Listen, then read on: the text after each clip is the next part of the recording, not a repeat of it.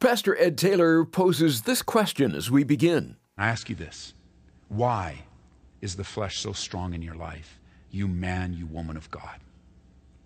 When God has given you the command to crucify the flesh and its desires thereof. And there's not one person listening, including my own 2 ears, that isn't guilty of this and doesn't pay the price for the flesh. Doesn't find ourselves at the end of our, and some people, unfortunately, to the end of their life is categorized by the flesh. It's their undoing. If you don't deal thoroughly with your flesh, you will die because of it. This is amazing grace. This is unfailing love. That you would take my place. That you would bear my cross. You laid down your life. That I would be set free. Oh, Jesus, I sing for all that you've done for me. You have picked a good day to join us as we embark on a new verse-by-verse journey through 2 Samuel here on Abounding Grace. And the book begins with the death of Israel's first king, Saul. Some speculate that he committed suicide. Others suggest the Amalekite finished him off. And still others say that God did it. Whatever conclusion you reach, Pastor Ed will draw out some helpful lessons, like how to deal effectively with our flesh. So if you're ready, let's begin. Here's Pastor Ed Taylor. Open your Bibles to the Old Testament book of 2 Samuel.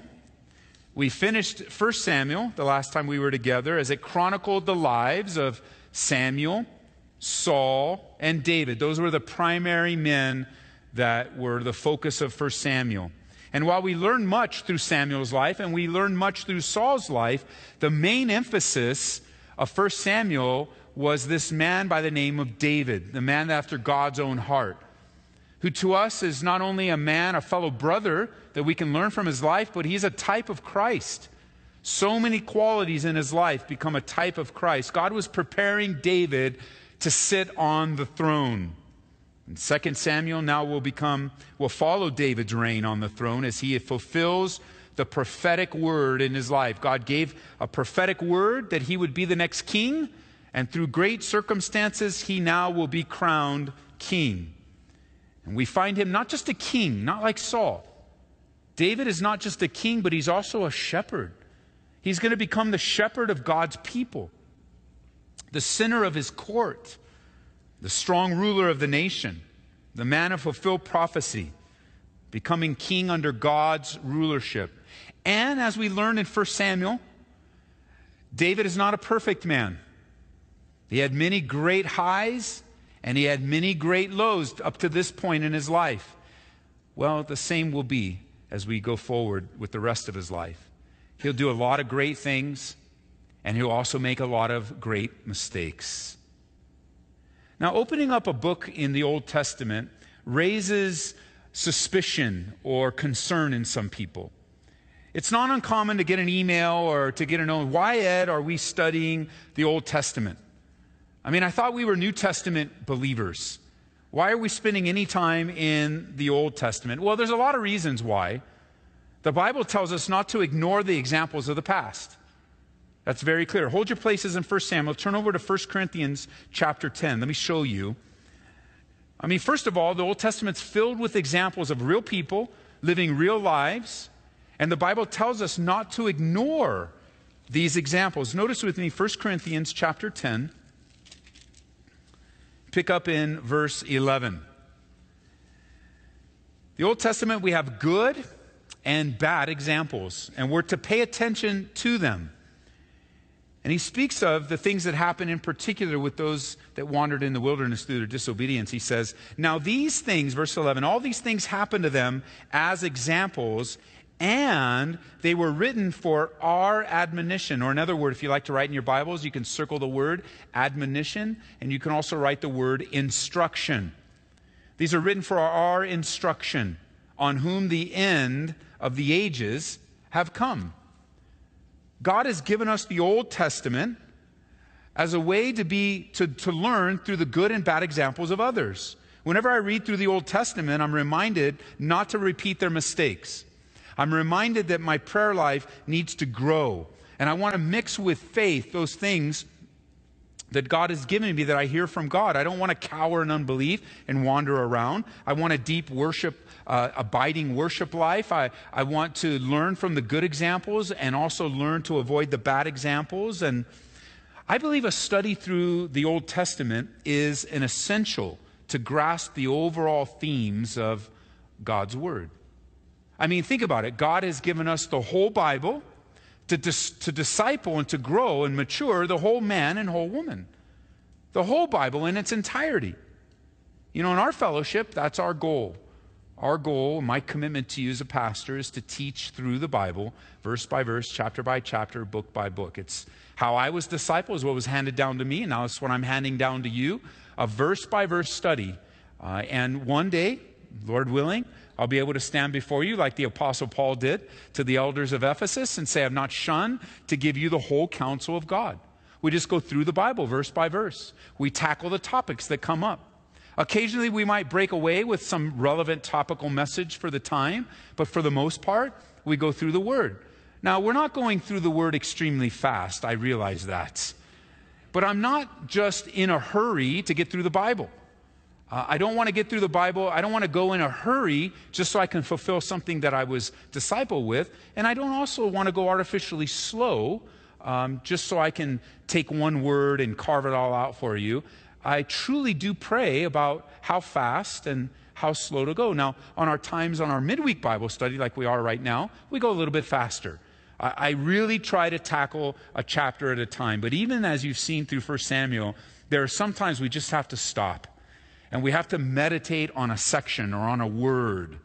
And you know, those of you that are here also on the weekends, you know, we go a little bit slower, carving up the chapters, allowing it to settle in.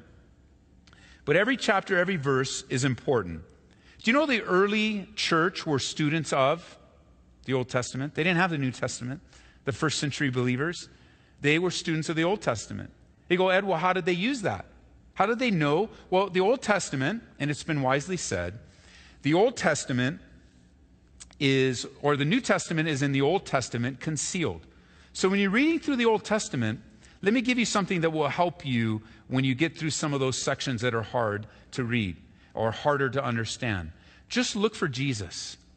Look for pictures of Jesus. Look for characteristics of Jesus. Look for that some have called it that red cord of redemption throughout the Scriptures, because that is the theme of the Bible. The theme of the Bible is God's work through His Son, Jesus Christ, to redeem mankind to Himself. So the New Testament is in the Old Testament hidden or concealed, and the Old Testament is found in the New Testament revealed. You get the great picture of, wow, now I see what that means. I understand what he was pointing to, what the tabernacle, what was the whole purpose of the tabernacle? Why spend so much time on all of the little details of the tabernacle? Well, it spoke of Jesus Christ. And you see that now and revealed in the person of Jesus. Even in the beginning of the book of Hebrews, it talks about how God has spoken in time past to us through the prophets, but in these last days has what? Spoken to us through Jesus Christ. One of the rebukes that Jesus gave to the religious rulers is very instructive for us when it comes to understanding the Old Testament and the value of the Old Testament. He rebuked the religious rulers by saying, you know, you search the Scriptures. They were such students. They knew the Old Testament. They could quote it and know it in ways that you and I would never be able to. They dedicated their lives backwards and forwards, if you will, to understand the Old Testament. The problem was they missed the point. And you know, it's possible to study something so much and totally miss the point and totally miss the whole reason why God had written the Word. So he condemned them. He said, you search the Scriptures because in them you think you have eternal life. But these, they speak of me, Jesus said. The Old Testament is very important, very valuable to us. Not only as examples, but the early church, this is what when it says in Acts chapter 2, verse 42, that they continue steadfastly in the apostles' doctrine, They were using the Old Testament scrolls. That's what they had at the time.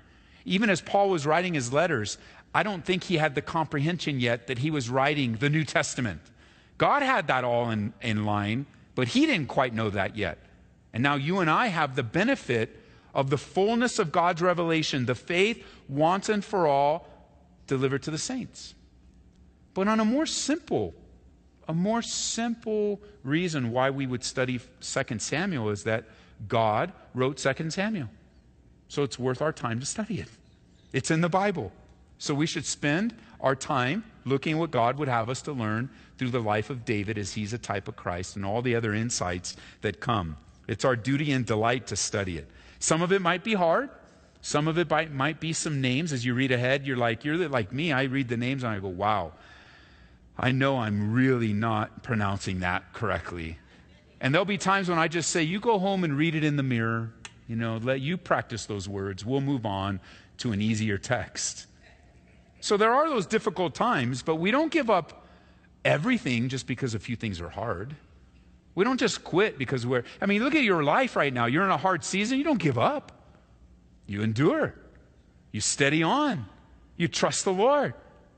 Difficulties reveal the power of God. Even so, when you're reading the scriptures, you just keep a little notebook, write down your questions, and perhaps the Lord will give you revelation. It's a joy to study through both the Old and the New Testament.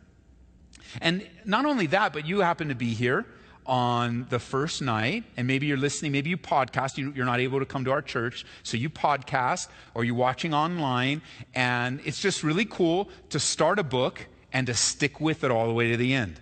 2 Samuel now begins with the death of Saul, Israel's first king, and ends with the death of David, Israel's greatest king. And we'll see the power of God in David's life to unite the 12 tribes into one unified nation, where they'll defeat their enemies, expand their borders, and prepare the way for Solomon's reign. And as we continue to follow the life of David, there'll be more ups and more downs, and as I said earlier, he's not a perfect man. Let me just say now, very briefly, just because we're studying the life of an imperfect man does not then give us good reason to just make sinful decisions ourselves. So you can't just make a sinful decision, well, David wasn't perfect, because what a man sows that he'll reap. And David's mistakes were David's mistakes. They don't have to be our mistakes. We don't have to go headlong into some of the things that he did. And yet at the same time, we're also encouraged in our humanity that a man after God's own heart can make some really bad decisions. Of course, I don't want to. You don't want to. A woman after God's own heart, you don't want to. You want to avoid the pain and problems of sin. But God doesn't sugarcoat the men and women that he uses. He uses people like you and me. David didn't always have an easy time wearing the crown or wielding the sword, but his heart was still after God. And like we've already seen, God will use imperfect people to accomplish his purposes, and that's proof in our own lives. God uses us, and I'm just always amazed. When God uses me, I'm always amazed by the faithfulness of God in our lives, that when the Bible says there's not many wise, not many, of noble character or noble upbringing, I should say. There's not many. It doesn't say not any, but there's not many. God has chosen what? The foolish things of the world to confound the wise. And David is certainly one of them. Now, at the end of 1 Samuel, just to tie the books together, the Philistines wiped out the Israeli army, even King Saul and 3 of his sons. King Saul was struck with an arrow. As his life was leaving him, he took matters into his own hand and asked his armor bearer to kill him, and he refused. So King Saul fell on his sword. And so now we gain a little bit of more insight on the situation that we've looked at before, verse 1. Now it came to pass, after the death of Saul, when David had returned from the slaughter of the Amalekites, David had stayed 2 days in Ziklag. And on the 3rd day, behold, it happened that a man came from Saul's camp with his clothes torn and dust on his head. And so it was when he came to David that he fell on the ground and prostrated himself. And David said to him, "Where have you come from?" And he said to him, "I have escaped from the camp of Israel." And then David said to him, how did the matter go? Please tell me. And he answered, the people have fled from the battle. Many of people are fallen and dead, and Saul and Jonathan, his son, are dead also. So David said to the young man who told him, how do you know that Saul and Jonathan, his son, are dead? Verse 6. And the young man who told him said, as I happened by chance to be on Mount Gilboa, where Saul was, leaning on his spear, indeed the chariots and horsemen followed hard after him. Now when he looked behind him, he saw me and called to me, and I answered, and here I am. And he said to me, who are you? So I answered, I'm an Amalekite. And he said to me, verse 9 again, please stand over me and kill me, for anguish has come upon me, but my life still remains in me. So I stood over him and killed him, because I was sure that he could not live after he had fallen. And I took the crown that was on his head, and the bracelet was on his arm, and have brought them here to my Lord. So last time we explored the two options that were there. There's actually three options to this scenario when it comes to the death of Saul. The first one, of course, is, as the text reads, Saul committed suicide, as we saw earlier.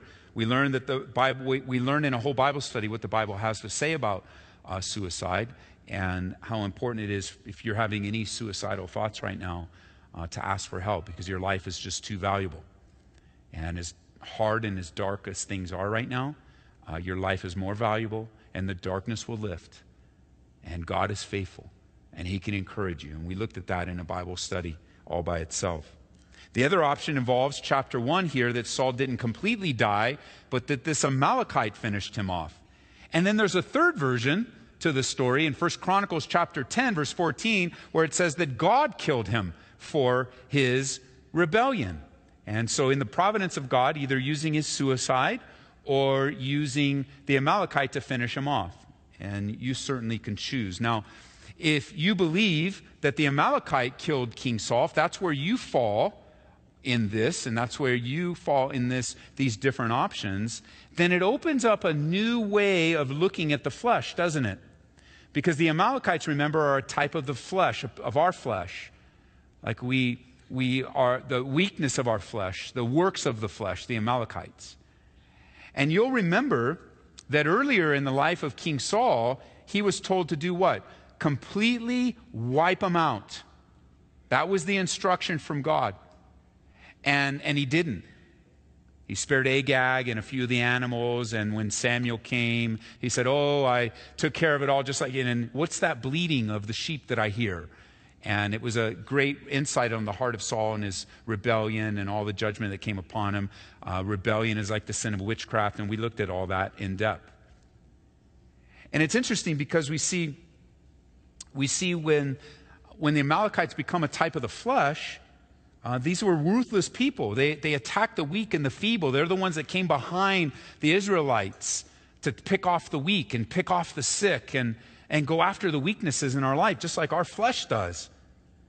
And you remember that when battling the Amalekites, Moses went up on a hill. This is where we're introduced to Aaron and Hur, becoming a beautiful picture of support in prayer. Becoming a beautiful picture of seeing Moses as his hands lifted up in worship. There was great victory in the battle. And we also see in Aaron and Hur the great need of men and women in the ministry to support their pastors and support their leaders. That we need men and women. We need to be, my pastor Jeff, what he needs from me, even in our relationship today, even though I don't serve there anymore, even though I'm not a part of that congregation anymore there, what he still needs from me as my pastor is for me to hold his arms up. What he doesn't need from me is for me to hang on his arms and make it harder for him to serve and make it more difficult. And we've looked at this in our servants class in depth here to help train you to serve, is that really, when you look at serving the Lord and you have a godly leader that's being used by God, when you have a godly leader, then what is good with godly leaders is to offer them godly support. To support on their hands. And then we also learn when you have Aaron and Hur up, whether he sat him on a rock and he's not there, and you also learn that with Aaron and Hur as being good support, that if they had to come up under his arms and get down under his arm to hold him, that was a pretty stinky job. Because their faces would be right in his armpits.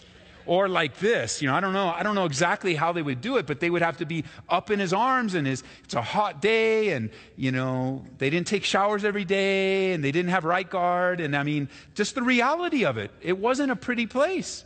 It wasn't an easy thing to support the leaders that God has put in your life. It's not an easy thing to hold up another man or another woman's arms in the ministry. So those of you that are struggling under the weight of ministry right now, and you go, this just stinks, man. This is just really stinky. I know. Don't be surprised. Ministry is difficult and it's hard. Because when his arms were up, there was victory. When his arms were down, the Israelites were defeated. But we also see in the arms being raised of of Moses, a beautiful picture and type of the cross. When your arms are up and outstretched, there's victory. When you look to the cross in your own weakness, there's victory for you. The forgiveness of sin through the blood of Jesus Christ. It's a beautiful thing. But the Amalekites are not beautiful. They're enemies. Your flesh is not your friend. That's why when we have these times of prayer and fasting, as we just did this previous week, it's designed to remind you, your flesh is not your friend. Oh, I know it's begging you for food, and I know now, you had a stuffy nose, but now you had a stuffy nose for 30 years, but for the 3 days of prayer and fasting, you can smell every French fry, every hamburger, every steamed broccoli, and you're even liking Brussels sprouts. That's how hungry you are, and that's how nasty your flesh is. And so your flesh isn't to be coddled. It's not to be fed. How careful we need to be what we feed our flesh with our eyes, what we feed our flesh with our ears. And a time of prayer and fasting is designed to remind us that the Spirit of a God needs to be prevailing in our lives. And the flesh needs to be put back where it is and where it belongs, at the lowest level of demand in our lives. And so when you think if the Amalekite, even if Saul committed suicide and the Amalekite shows up and he's lying. Now, David seemed to believe him. He took him at his word. Even if he was lying or not, he still wiped him out, because you don't go bragging on killing God's anointed and think you're going to get away with it and get rewarded. See, the flesh doesn't understand the things of God. The flesh doesn't, here I am. I've done such a great victory. I know you've been after King Saul all this time. No. The Amalekite had he had nothing to do with the things of God. He had no idea that it wasn't King David. It wasn't David's desire to see Saul dead. He could have done it himself. He didn't understand the thing. Your flesh doesn't understand the things of God. When you're in the flesh, you're not in the ways of God. The wrath of man does not produce the righteousness of God, the Bible says. And when you and I are in the flesh, we don't please God. The flesh fights against the Spirit, as do the Amalekites. So if whether you believe King Saul committed suicide and the Amalekite was there, or you believe in chapter 1 of 2 Samuel that the Amalekite finished him off, it really doesn't matter. It's not a foundational, essential doctrine of the church. But consider this. What is an Amalekite doing by the king of Israel? And I ask you this. Why is the flesh so strong in your life, you man, you woman of God? When God has given you the command to crucify the flesh and its desires thereof. And there's not one person listening, including my own 2 ears, that isn't guilty of this and doesn't pay the price for the flesh. Yes, we are to crucify the flesh. Sin must be dealt with, or it will ruin our lives. A great takeaway lesson from the first chapter of 2 Samuel. We're just getting started here in this Old Testament book with Pastor Ed Taylor on Abounding Grace. We hope you make it a point to join us each day as we go through all 23 chapters. Are you interested in a CD copy of this message? We can send that your way for $2 if you call toll-free 877-30-GRACE. Again, that's 877-304-7223. For instant access, look for the studies online at calvaryaurora.org. Another way to listen to Ed's teachings is through the Calvary Aurora app. Search for Calvary Aurora. And while you're at it, download the Grace FM Colorado app. This is a great way to grow on the go. Wouldn't you like to experience revival and power in your life? Well, we picked out an excellent book this month that can help you get on that road. It's The Calvary Road by Roy Hession. This classic book has helped millions experience personal revival with Jesus Christ. When you give a donation of $25 or more to Abounding Grace, you're invited to request a copy of the Calvary Road. Give us a call at 877-30-GRACE or make a secure donation online at calvaryaurora.org. And those that prefer to write, here's our mailing address: Abounding Grace, Post Office Box 460598, Aurora, Colorado 80046. Come back Tuesday when our series in 2 Samuel resumes here on Abounding Grace with Ed Taylor. This is amazing grace. This is unfailing love. That you would take my place. That you would bear my cross. You laid down your life.